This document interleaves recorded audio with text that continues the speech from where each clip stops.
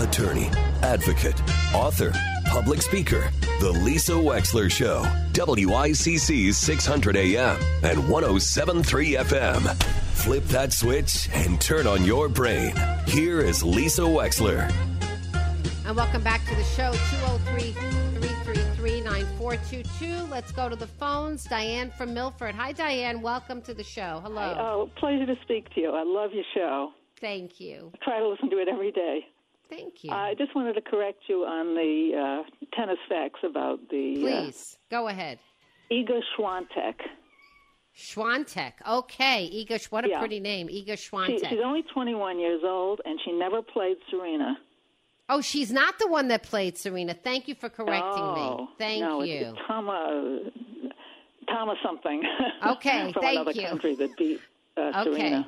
All right. Well, this woman really did it. Iga Swiatek is amazing. Is she? She's been the number one tennis champion in many tournaments for the past, I don't know how long, and she's only 21.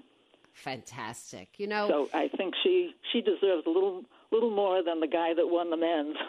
Well, that's why I wanted to talk about her because, that's what happens. On the Monday afterwards, you only get like the news of the Sunday. But I remember that on Saturday was the women's championship. It was a marvelous match. I was on the edge of my seat every minute of the time.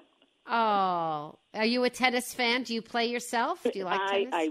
In my young days, I haven't played for years. I'm old. But I love the game, and I was pretty good at it. But I love watching it. Well, it's interesting because Naomi, what's her last name? Naomi, the one that Osaka. Right. She was supposed to be, the big new championship, but she ducked out a little bit for her, for her own good reasons. But I'm just saying she's taken a walk away. And then what's interesting about that is it's come to the foreground that there are a lot of mental coaches on tour with these players. Both the players had mental coaches, which helped them. It's the game you might think is a physical game. It's part of it is a great deal of it may be mental. Even though they have the physical ability, their mental state gets in the way of what they're able to do physically. Diane, I've been told this by so many people that at a certain point of athletic competition, no matter what the sport is, it's all mental. Because the people competing at the very highest echelons are all excellently talented players. They are beyond gifted athletes. But the difference between the person... was the love of my life, Rafael Nadal, who got defeated way back in the beginning of this tournament. Yeah.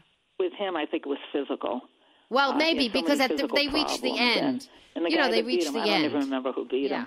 Yeah. Was just better physically and wore him out. And the guy is old.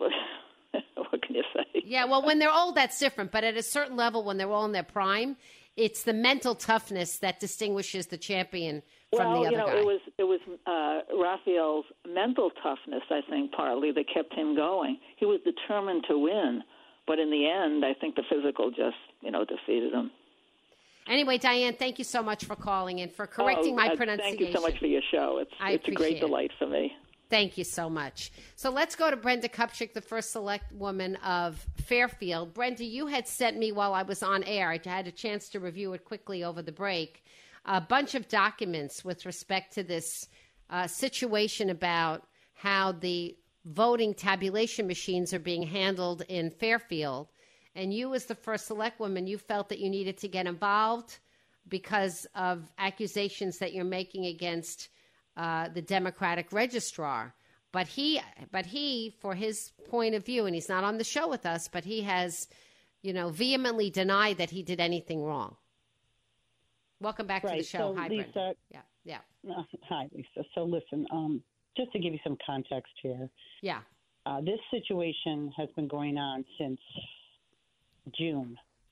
There has been multiple complaints coming out of the registrar's office. Now, I'm a leader of a town that when complaints come in to myself, to the town attorney, or to our HR director, who is also attorney, those things, we started documenting them. The town attorney, I asked the town attorney to handle this matter.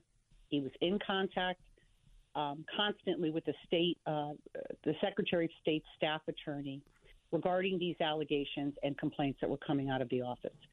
So I'm not here to cast aspersions, make allegations.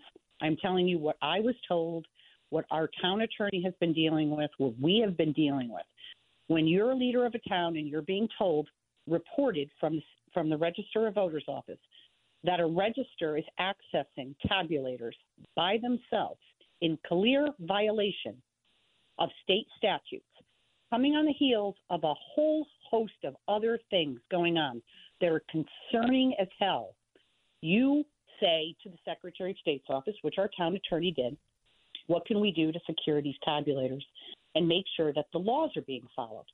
The Secretary of State's office staff attorney told our town attorney that it would be within the law for us to change the locks, give the keys to the administrative full-time assistant in the Register of Voters office who would accompany the Republican register or the Democrat register any time they wanted to access the tabulators and be there to monitor it. Plain and simple. I never had access to the keys. Why would I? I have no interest in having access to the tabulators. I wouldn't even know what to do with a tabulator. So the bottom line is, this is an ongoing situation that has been well documented. And what I'm sending you, and we didn't want to have this politicized in any way, shape, or form. These are serious allegations, and this is a very concerning issue. And we have been following all the rules. Well, you might not have want to politicize it, but your headline on the town of Fairfield that you just sent me. It was posted by the Democratic Town Committee that I seized control of tabulators. Right. That is a bold-faced lie. Okay. And so that prompted then my office to have to respond to these months and months of things that have been going on. And you can see what I sent you, which is a documented information that's been going on for months, that we have posted and sent to the Secretary of State's office. There is a case opened within them. And this, the election enforcement has also opened up a case. Mm-hmm. I have said repeatedly, let this process play out the way it's supposed to play out. And I've asked elected officials to please not politicize this, because these are very serious allegations. And they should be handled within the process, within the Secretary of State's office and the election enforcement. And I welcome their investigation. So, and you published something, and I'm quoting from something that you just sent me, Democratic Registrar violated state law and town policies, investigation opened by SEEC. And then you write, the recent posting by the Democratic Town Committee on Fairfield Patches is distortion of reality that requires that I share with the public recent occurrences in the Town Registrar of Voters, ROV, office, said First Selectwoman Kupchak. And then you talk about how you're concerned with the integrity of the elections, et cetera. So I guess what I'm asking you is, was there another way, Brenda Kupchak, for this to have been handled without your direct involvement? In other words, is there a mechanism in the state of Connecticut that somebody else swoops in from the Secretary of State's office or this SEEC to investigate so that you would not have had to become involved? Well, I'm the leader of the town, and they work for the town. I mean, there's a Register of Voters office. There are employees that work there, and they have to follow workplace rules.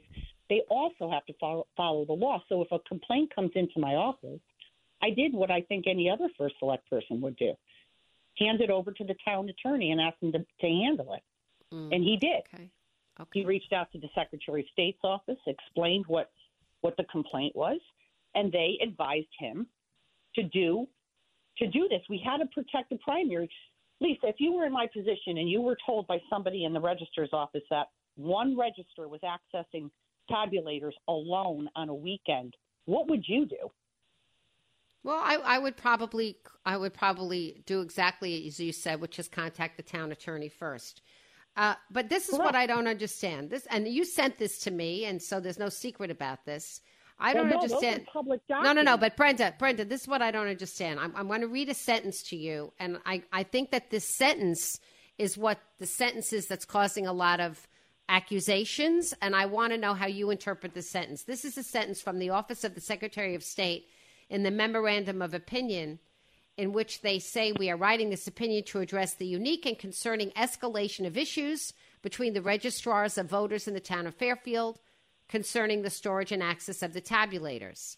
After review of the custodial policy recently implemented by the first select woman, we find that the custodial policy does not sufficiently address the issue, nor does it comply fully with regulation section blah, blah, blah. It's that sentence, nor does it comply fully, that I think is causing a lot of accusations right now. So I'm asking you, how would you like to address that statement of the Office of Secretary of State? That's one letter. So if you look at the email that came out of the Secretary of State's office prior to that, it said that it was okay for us to do this. We asked them. Okay. And they said, do this to protect it. Okay. So and just so we're really clear here, we had the town attorney on the Democratic town committee chairperson called after the fact, talked to our town attorney, and brought on an attorney from the state of Connecticut Democratic Party, and it was explained exactly what was going on, and their attorney said, oh, we see now. I mean, we were told by the Secretary of State's office that this was okay to do, or we wouldn't have done it. Got it. Okay. I mean, we wouldn't do anything without consulting an agency that oversees this. I mean, obviously, I would never do that. And it just doesn't make sense. Okay. All right. And in addition to this, there's a lot of other issues. There's HR issues. There's all kinds of issues. And, Lisa, I mean, our Republican register literally resigned last week. Because, Mr. Ellsworth? Yes. And he's a former selectman. And he just – the resigned, stuff that's been going on in this office. So if he resigned, who's the acting registrar in Fairfield for the Republicans? What happens? The deputy registrar who is that? Has been her name is Kathy Politi. Kathy Politi. Okay. Have you seen Kathy? Go ahead. Yeah. Go ahead. I believe she's being sworn in today. His resignation was effective, I believe, Friday. Okay. Well, Ms. Kupchik, I don't know if you've seen, but Ms. Politi has been pretty vocal on Facebook and posted quite a bit of things that have been sent to me. Have you seen her Facebook postings, a lot of them? No, I don't. Listen, there's a lot of Facebook postings going on. Mr. Wagner posts a lot of things. Okay. A lot of people post a lot of things. Okay. And frankly, there are laws in place. I don't care who posts what. We have laws that we're supposed to be following. Now, you have to secure the integrity of elections, period, full stop. No one should be accessing tabulators by themselves. I'm sorry, they shouldn't. And if you're told this, you have to take action, and that is exactly what the town did. Okay. The town attorney reached out to the Secretary of State's I hear office. you. So let me just say this. Please stay on hold because I want to be fair. I have somebody else in my ear. Andrew, who else? Who is on hold now? I know Christine Stewart from News Junkie is on hold. And who else is on hold? Steve Scheinberg from the Democratic Town Committee is on hold. I think it's only fair, Mr. Scheinberg, I'll give you a couple of minutes to respond, but then I must go to our invited guest, Christine Stewart of Connecticut News Junkie. And just so you know, Ms. Kupchik, Mayor Kupchik, First Selectwoman Kupchik is on hold and listening to this conversation as well. Mr. Scheinberg, hello, welcome to the show. Is there something that you want to say? Hello. Yes. Good morning, Ms. Wexler, and good morning, Madam First Selectwoman.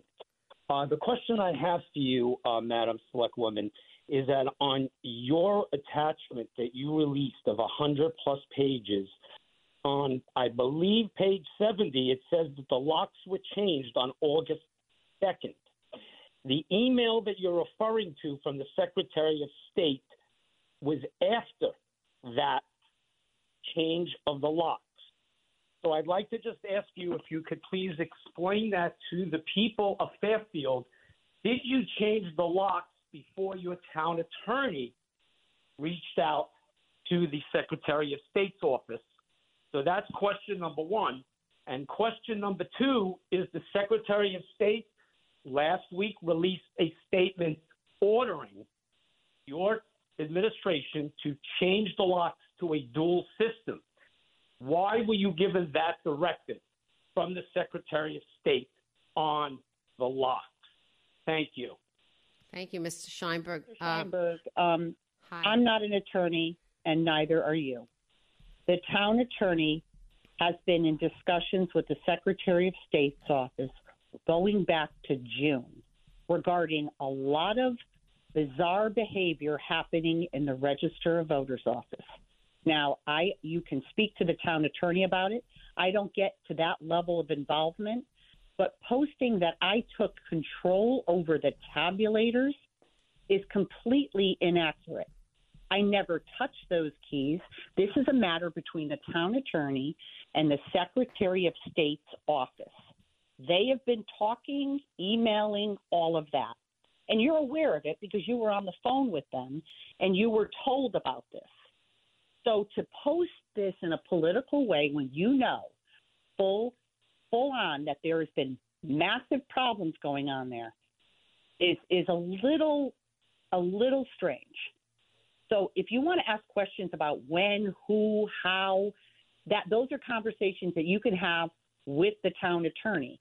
I'm the first select person. I directed the town attorney to handle this matter with the Secretary of State's office. I didn't call the Republican town chairman to get involved in it. I had the town attorney manage this because this is a town matter. And frankly, it's quite serious. And it's being investigated by this elections enforcement. So this is not a political issue. This is a serious matter. Okay, I want to thank you, Ms. Kupchik. I personally want to thank you for listening to the show. You're always welcome to call in and clarify and state your point of view. Mr. Sheinberg, thank you for calling in as well. I'm going to go to our sponsors right now and come back with Christine Stewart of Connecticut News Junkie. We'll be right back with more of the Lisa Wexler Show. Thank you so much. Join the conversation. Give Lisa a call. 203-333-9422. It's the Lisa Wexler Show. Only on WICC 600 AM and 107.3 FM. That was Christine Stewart, who is the founder and writer, editor for Connecticut News Junkie, a wonderful digital newspaper that has been around in Connecticut for a long time. I'm a regular reader of that. Christine, welcome back to the Lisa Wexler Show today. Hello. Morning. Thanks for having me. Thanks. So, Christine, I asked you on to talk a little bit about a story that you, I think, were the first to publish about what's going on in terms of the registrar's office in Fairfield. But I think as you heard, when I introduced the fact that you were going to be coming on the air, the phone started lighting up a little bit. Oh. So, and that's well, fine. A good thing, right? Yeah, I am not taking I got no oxtagor in this at all. I just wanted to report to the people of Fairfield that there was this, that there is this controversy going on, or this issue maybe going on is a better way to put it, because I got, some emails over the weekend, and I was walking at my Slice of Saugatuck Festival in Westport, and people were already talking about what was happening in Fairfield. And so, like you, I have my ear to the ground a lot. So what do you think about this, Christine Stewart? Is there any information you think our listeners would want to know from your reporting? Well, I mean, I think what's interesting is that the Secretary of State's office is not responding to requests to comment beyond the letter that he wrote about the escalation of issues and the dual lock system that they have since installed. So the Democratic and Republican register of voters have each been given one unique key.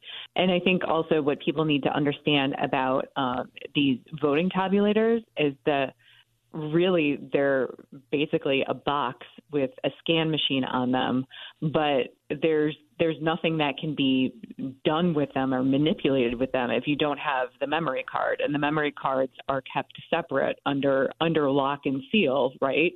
So there hasn't been any discussion about exactly, the memory card should not be in the tabulator when the tabulator is being stored. So, basically this is just a kind of a useless piece of equipment. It's like having, a scanner or a printer, in your office. It's just there. But I think that obviously the integrity of the vote is up for discussion, and the integrity of the vote has become very politicized over the past 2 years. So I think that people get very, very excited by anything that happens in this realm. And also, people need to remember that the registrar of voters are independently elected by the citizens of Fairfield. I mean, I know so, that Ms. Kupchak referred to them as employees. There may be employees in the office, but the registrars, I don't think they consider themselves employees because they may get their paycheck from the town of Fairfield, but because they're independently elected, they have their own oath of office. They take an oath. They do. Yes. They do.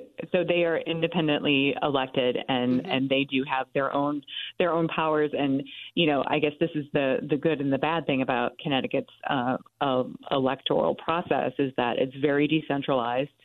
I think it's the Secretary a good thing. of State's office I think it's good doesn't that it's have decentralized. Yeah. Right. But the Secretary of State's office doesn't really have a lot of control because these are independently elected individuals. I see what you're saying. Well, it was interesting to hear. I didn't realize that the elected registrar resigned. And so the deputy registrar. I did not realize that either. Yeah. And that she's being sworn in today. Yeah. So that's news to me. And she's being sworn in, but she wasn't elected. So query whether or not you have a special election for a registrar. Do you do that? Do you know? I don't know. I don't know. I mean, if she's being sworn in today, she was clearly appointed, and then the position would be up, I guess, then in November. Is it this November that the registrar? Oh, that's right. So it's really only for a very short period of time. It would be because it's a vacated, position. And Mr. Elworthy did not return our call for comment, so we don't know exactly, why he resigned or what happened there. Okay. So we don't have that piece of information. But if it was referred to the State Elections Enforcement Commission, then I believe we're probably going to see a lot more of this and, whether there was anything nefarious that was going on or if it was just, just a security response. And exactly, it's really those memory cards. And if those memory cards were not in those tabulators, there's nothing the Democratic Register could have done to impact the outcome of any election. I see. So are you saying then that that maybe there was, I don't want to put words in your mouth, but if there was nothing that could have been done to impact, if they're just empty vessels of machines, are you saying that maybe you think that there was too much made of whatever it was that was accused of being done with those machines? It might have escalated, and I know obviously that it has definitely escalated on social media and the back and forth between the Democrats and Republicans and Fairfield. So, but I can understand wanting to protect the integrity of an election and taking steps to do that.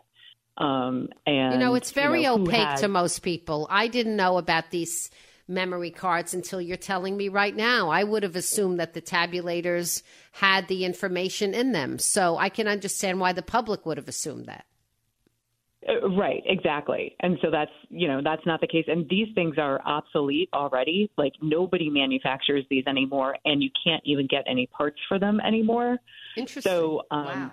The upcoming election is actually really important because whoever the next Secretary of State is going to be is going to decide how Connecticut is going to vote for the next 20 years. Really? Why? What's going to happen with these machines? We're going to use. Why? We're going to throw out these machines after spending all that money to put them in when we used to have the curtain votes. And frankly, I miss my curtain vote. And I thought that was the most safe and secure way of counting ballots. It was decentralized. It was unhackable. You had 4 sets of eyes looking at the numbers at all times before they were written down and then given to the registrar. And I know because I was one of those sets of eyes. It was virtually foolproof, and it wasn't hackable. But we got rid of all those machines to have these tabulation ones. You're telling me now we're going to be getting new machines, Christine Stewart? I didn't know that. We are going to be getting new machines. We're going to get new machines, and you literally cannot even find the parts to fix these machines or replace these machines. So once the machine goes, it's gone. So, we're going to come back to the same question of whether or not the machines are made by a manufacturer with integrity. I mean, you realize the rabbit hole can get very deep now. Oh, it can definitely get very deep now, and I think it's going to. And I think that's why, it's really important to ask these questions of your Secretary of State candidate before this election to, figure out where they stand on this. What are the options for the new Secretary of State? I don't know that they've investigated any options yet, but obviously the next Secretary of State is going to have to be going out to bid within the next 2 years on new voting technology. And obviously also up for discussion is going to be whether we're going to be allowed to have electronic poll books. So instead of going into the polling place and having somebody manually cross your name. I like the manual. You see, I'm a big believer in analog and manual because it's not hackable, It's subject to occasional human error. And occasional human error happens. It does. But I would rather have an occasional human error, which statistically is unlikely to ever affect the outcome of an election, versus something being hackable by a bad actor, who can get in a cyber way and destroy the integrity of an election. That makes me more nervous. Right. And that's why, even with the memory cards within these machines, there's no Wi-Fi technology that's connected to those. Exactly. None. Right. And that's important. And I think that, the former Secretary of State, Susan Bysiewicz, who's now our Lieutenant Governor, remember she backed out of the original voting technology that she proposed using. She proposed using it was like a video touchscreen type of technology, and we revolted against that, right? The people revolted, and she decided on this optical scan paper version, so that there would always be a paper trail. Well, and we haven't had any problems with that in terms of counting. I mean, you're still going to have an occasional election that, requires people to, like the one in Bridgeport once in a while or whatever, where they're so close that the parties want to have a different kind of a fight or a new one. But nothing has gone to the receipt of the ballot that you can recount by hand. Right. Right. So, Christine Stewart, has the issue in Fairfield been played out in other towns or communities around Connecticut, to your knowledge? No, not to my knowledge. It has not played out in any other towns. So it seems to be a very local issue there. But that's not to say that, as we get closer to the election here, the ballots should be finalized within the next 2 weeks, and people can start casting their vote by absentee shortly. Can they really? I thought candidates had until October in order to withdraw their names from the ballot. It's this soon? Do they have until October to withdraw their names from the ballot? I am not sure. They could withdraw their names from the ballot, but I think that the printing of the ballot, because the absentee ballots, when are the absentee ballots due? I don't know. Look this up. It should begin shortly. I know that in the independent party lawsuit, that the judge planned to rule this week on the lawsuit because he knew that the ballots would be printed shortly. Okay. Well, it's not that much longer. It's November 8th is the election. Whatever's going to happen has to happen relatively quickly. I know, it's crazy. Anyway. Yeah. Okay. Well, Christine Stewart, thank you so much. CT News Junkie you do a great service for the people of the state of Connecticut. I thank you very much. Thank you. Thank you so much. Pleasure. We'll be right back with more of the Lisa Wexler Show. Stay tuned. Where New Canaan comes first for news and talk. The Lisa Wexler Show on WICC 600 AM and 107.3 FM. And welcome back to the show. Okay, we're going to switch the conversation around a little bit and talk about something affecting Stamford and to some extent Norwalk as well. Our next guest, Maureen Boylan, lives in Stamford. She's been an activist for many years with a particular eye toward the boatyard area of Stamford, now Harbor Point, developed by something called BLT, Building, Land and Technology, which is the prime mover as well behind the new city to go up in Norwalk, right off of Exit 40 around the Merit 7 complex, bordering Wilton, with a series of 7 different 5 to 15-story buildings. And one of the issues that has come up in Stamford recently, and I will admit to being an enthusiastic supporter of the idea of investigating whether or not and to what extent we could have ferries take us from around Long Island Sound to go back and forth to Manhattan. I think it would get cars off the road. I think it would be a beautiful way to travel. I think it's a no-brainer for the right kind of use of Long Island Sound, presumably with all kind of environmental protections for our living marine creatures in the Sound. But Maureen Boylan joins us right now because she may have an opinion on it that differs with mine, and she's welcome to it from an informed point of view. Maureen Boylan, hello and good morning, and welcome to the Lisa Wexler Show today. Thanks for coming on. Hi. Lisa, thank you very much for having me. I appreciate the time, and I'd like to thank Gary Silverberg for connecting the two of us together. Sure, it's a pleasure. So, Maureen, give us a little history of your activism in Stamford. Well, I have legions of supporters from Stamford, Norwalk, Darien, Florida, Vancouver, who have come along in support of Save Our Boatyard in regards to the illegal destruction of the boatyard that was done on New Year's Eve night in 2011 by this developer at 12:03 at night. And they decimated 14 buildings without a permit. Wow. And we actually sued this developer, and we took the case all the way up to New Britain. And unfortunately, we lost the case. But we've been at this since 2009, and what they need to restore what rightfully belongs on the property is a 14-acre working boatyard site. And hence, going back to the ferry, let me explain the reasons why. Wait, Maureen, for just a second.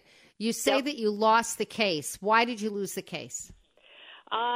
We lost the case on standing, and we think it was very politically motivated. When you have Dan Malloy, who originally brought this developer here from town from Norwalk, and the thing that galls me the most is he was running for governor, and you have him running. You have now the Attorney General, William Tong. You have Jim Himes. You have Senator Murphy. You have Senator Lieberman. You have Senator Dodd. And then you have Carlo Leone, all of Dan Malloy's boys who not once commented or said a word on the largest nautical property on the East Coast getting illegally destroyed. But if it was, I mean, you use the word illegal, but if you use the word illegal, Maureen Boylan, if you use the word illegal, but they didn't have permits. Okay. But if they did it illegally, how come the courts didn't rule in your favor? Explain. Because I didn't have standing. There's a 16-page report. They felt that the developer was entitled to it. I can send you the whole legal report. I'd like to see it only because if you say, because you're making allegations on the air, I would really, you use the word illegal. I don't like to throw that word around. Do you know what I mean? No, I'm sure, really but to talk on that. I was really more prepped to talk on the ferry, but it all ties in. So let's talk about. Okay, I know it does. I know it ties in. So, so your point is that there was a 14-acre site that was demolished from what it used to be to something else. What happened to that site? What was anything rebuilt on that site? It's currently sitting vacant, and it should have been returned to a 14-acre working boatyard site, and it hasn't. And was it a private boatyard? Right now is was it a private boatyard? And they violated the CAM Act, which is the Coastal Area Management permit, which is a coastal area management which is done by the DEEP, and it states rules and regulations. And there's probably 140 pages of that's been in violation of this. However, how the ferry ties into this is that the current mayor is exploring all options for this ferry. Okay. Now, what the listeners need to know is that the the current mayor, Carolyn Simmons, 3 predecessors prior to her could not get this done. Why? Because it wasn't feasible. And I'll tell you why. And there's a host of reasons. There's not enough width or depth in the West Channel for a ferry to turn around. It's just not going to work. You're not going to be able to turn it, and there's not enough depth of water. It takes approximately 23 minutes to get out of the harbor, okay? Oh. And that's at the break wall where the lighthouse is. And then another 90 minutes to get to 34th Street. When you get to 34th Street, you then have to take a shuttle bus to get to Midtown to Rockefeller Center, okay? The pricing was back in 2012. We spent $385,000 on a survey under Mayor Pavia's administration, besides all hundreds of other $1,000 on 4 studies that were done that all proved having a ferry here was not feasible. But back then in 2012, it was $26 one way to go to the city. You can only imagine what that rate is now, okay? Why would anyone want to take a ferry at that cost and spend 90 minutes getting to 34th Street when I can get on Metro North for half the price and be there in 49 minutes on the express train? Well, that's your choice, but there are reasons why people like to do all kinds of things, Marie. I mean, that's like saying, why does somebody want to take a car in traffic 90 minutes versus to get to work? Well, I don't know. You might want to, or you might not be working. You might have another reason to go to visit the city for the day. You might be going to a show. I mean, there's a lot of reasons why people go to the city. There's a lot of reasons, but then again, if you have a ferry like Sea Streak, they're not going to run a ferry empty back from the city. And that's what's going to happen because they tried tailing this between Norwalk and Stamford to have both places operational. And it didn't work in the feasibility study. That's and now the with thing. The current The state of the feasibility pandemic, is key. nobody's going back to their offices to work. Everybody's working from home. That's not true, but okay. That's not true. There's You can't make broad statements like that. Not commuting. I understand that, but there's a lot of trends in a lot of different places. Right, but no ferry operator is going to run a ferry back empty coming back from Long Island or New York City because the volume is not there. We don't have the level have you of volume heard about what that Glen it does. Cove is doing? Have you heard about what Glen Cove is doing? Glen Cove, Long Island. No, I have not. So it's just interesting because Glen Cove, and it's taken us several years for them to do this. And look, the feasibility is the key, Maureen. I'm very interested in the distance. I didn't know that it was 90 minutes, and I'm certainly very interested to know whether or not that part of the harbor can take a ferry, right? I mean, these are actual facts, and the facts may and frankly should decide the decision-making on this. But in Glen Cove, they built a ferry terminal, and they're going to have a high-speed ferry, and it's going to take 45 minutes from Glen Cove, Long Island, to take a ferry into Manhattan. And that's pretty cool for them. So that's why it's been raised here, because they're doing it on Long Island. Cove. This is a bigger difference than Glen Cove, and you have to have at least 225 people for that boat to be successful and the vessel operator to be successful. Okay. And like I said, they're not going to run empty ferries coming back from New York. Not. No, it's got to make economic sense. We understand that 100%. Of course. And it has to make nautical sense. Could be a win-win situation. Now, however, Sea Streak just raised their prices from $2.75 to $4 one way. What's C Street? Is that the one from the East River? What's C Street? The one on the East River to Brooklyn? It was on News Channel 4 about an hour ago. They just raised the fare. They didn't say where, but just that C Street raised its prices from $2.75 to $4. Yeah. Well, I mean, the ferries have been more successful than people realized in and around the East River of Manhattan. So there is a demand if the travel can be, as you said, economic and also feasible in terms of the boat itself. Now, you would think that it would be pretty easy to know whether or not the ferry can turn around at Stamford Harbor. Obviously, Mayor Simmons is going to find that out. I mean, if it can't turn around. The 3 mayors before her looked into that, and all of the 4 feasibility studies already proved that it can't, because you have O&G and you have the barges, and it's also going to wreck recreational boating. What is O&G? O&G is the big gravel site right next to the crab show. Okay. They come in with their barges daily, sometimes twice a day. and they come in with the big barges with the gravel on top. So that's not going to be a very good commute for the commuters wanting to take this ferry, and then the ferry's going to have to drive by, whether that ferry's coming in or going out of the channel, to bypass each other. I mean, do you object to the idea of a ferry, or do you just think it's not a feasible I'm very opposed thing? To the idea. Well, why are you opposed to the idea? I can tell you, the people that live in Dolphin Cove in Japan are not going to want to see a ferry going in and out every day. Why? And here's another point. Wait, the why? mayor is after a $300 million money grab in Washington. This is nothing more than she wants to put on her resume. She's not listening to facts. She's not listening to the mayors before her. And there's rumor that they're going to put a ferry terminal on the 14-acre site, which is not approved. Now, there again, you got to look at the big question. If she gets this approved and funding for this ferry service, who's going to maintain that ferry when the funds run dry? It's going to be the taxpayers. That's who. And should I and everyone else have to fund a ferry when we have enough issues going on? Not right. Okay. All right. Where do you live, Maureen? I'm in Stamford. Are you near the Cove? Are you near this part of Stamford? Stamford's huge. I live in Japan on the water. You're on the water in Japan. And the one thing I was confused about, or I don't really understand in your logic today, is that you said that no one's going to want to see a ferry going by. Why wouldn't they want to see a ferry? What's wrong with seeing a ferry? I can tell you my supporters are already adamant about it. Why? They don't want to see a ferry going up and down. They have beautiful harbors.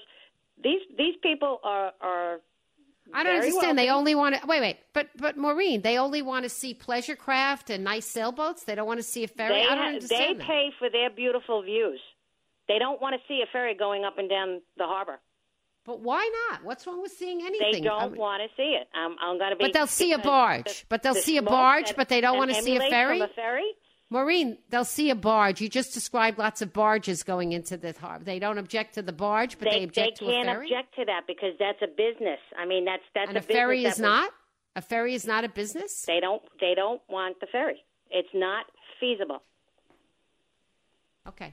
I mean, there's a lot of reasons to argue it, but I think sometimes it's a little bit of apples and oranges. I mean, if you say it's not feasible, then it's not feasible. Then that's it. That's the end of it. If you say that people just don't want to look at it, I'm sorry. I don't consider that to be on the echelon of reasons. It's time, it's distance, it's whether you that's can a put question it in of the user, which has already been proven fact. It can't. Mm-hmm. Well, that's a question of the user. Nothing more than being tied to probably the new building going up, the Sound Waters building. This is what it's being attached to. Where's the Sound Waters building? I don't know if that's fact or not, but that's what I'm hearing. So there's a myriad of problems here, you know. Well, and again, here's another issue. Mm-hmm. If this is coming out of Washington, the funding out of Washington, then how is the money going to be allocated to the city of Stamford? Is that coming through the Port Authority, which is currently under investigation by the feds for the New London State Pier project? Because that was just in the paper last week. Yeah, no, there's a lot of questions that would have to be answered. Very well of Stamford accepting funds on an organization that's under investigation by the feds. Definitely a lot of questions that have to be answered without even... A lot of questions. Absolutely. It smells. And the very person that runs the Port Authority is also the same person that runs the Alive at 5 here in town. Oh, in Stamford. They run that? Okay. All right, Maureen Boylan, thank you very much for coming on today. Thank you for raising these issues. They all bear examination, except the one that I take issue with is looking at the ferries. But okay, but other than that, all the rest of them. That's my supporters. I'm here on facts, and that's what's been proven in the studies before me, and I can gladly share it with you. Please, by all means. Thank you very much, great. Maureen Thank you Boylan. so much for having me on your show. A pleasure. 203-333-9422. We'll be right back. The phone lines are always open. 203-333-9422. Back to the Lisa Wexler Show on WICC 600 AM and 107.3 FM. I'll be handing the baton to Norm Pattis in just a moment 203-333-9422, and then he will hand it to Paul Pacelli from 2 to 6 here on WICC 600, WICC600.com. I think it's fair to say that this is this community local radio station is a place where you get to hear news in depth with real-time reporting in places that you wouldn't otherwise hear it, because there just aren't many other outlets that are talking about what's happening right here in Connecticut, that are literally talking about. There are many that write about it, but there aren't that many talking about it. So I want to thank you for tuning in today and being a WICC listener. Tomorrow on the show, we have a bunch of people coming on tomorrow. Let me find them. Let me see who's on tomorrow. Oh, tomorrow. Okay. Tomorrow I'm having Vicky Volper on with her colleague Kelly Hopkins Alvarez. And they're going to be talking about non-adversarial ways to divorce and non-adversarial ways to think about post-divorce issues. And as part of the non-adversarial attorney network, which there is one, believe it or not, here in Fairfield County, they are offering free consultations. So if you're thinking about getting a divorce, or you've already gotten a divorce and you have post-divorce issues with your ex, you may want to make an appointment. We'll have the details tomorrow. Vicky Volper and her colleague Kelly Hopkins Alvarez. We're going to talk about an alternative way to get divorced here in Connecticut, both mediation, collaborative, and just a different way of thinking about splitting up that might be kinder and gentler to you, your pocketbook, and particularly your children. Also coming on tomorrow is Trevor Crow. She's a Democratic candidate for the State Senate District 36, the big one. Ryan Fazio is the Republican. He's coming on Thursday. So we'll do the Democrat tomorrow, the Republican on Thursday. And Alexis Harrison will be joining us for her response to the New York Times housing article that made its way around Connecticut.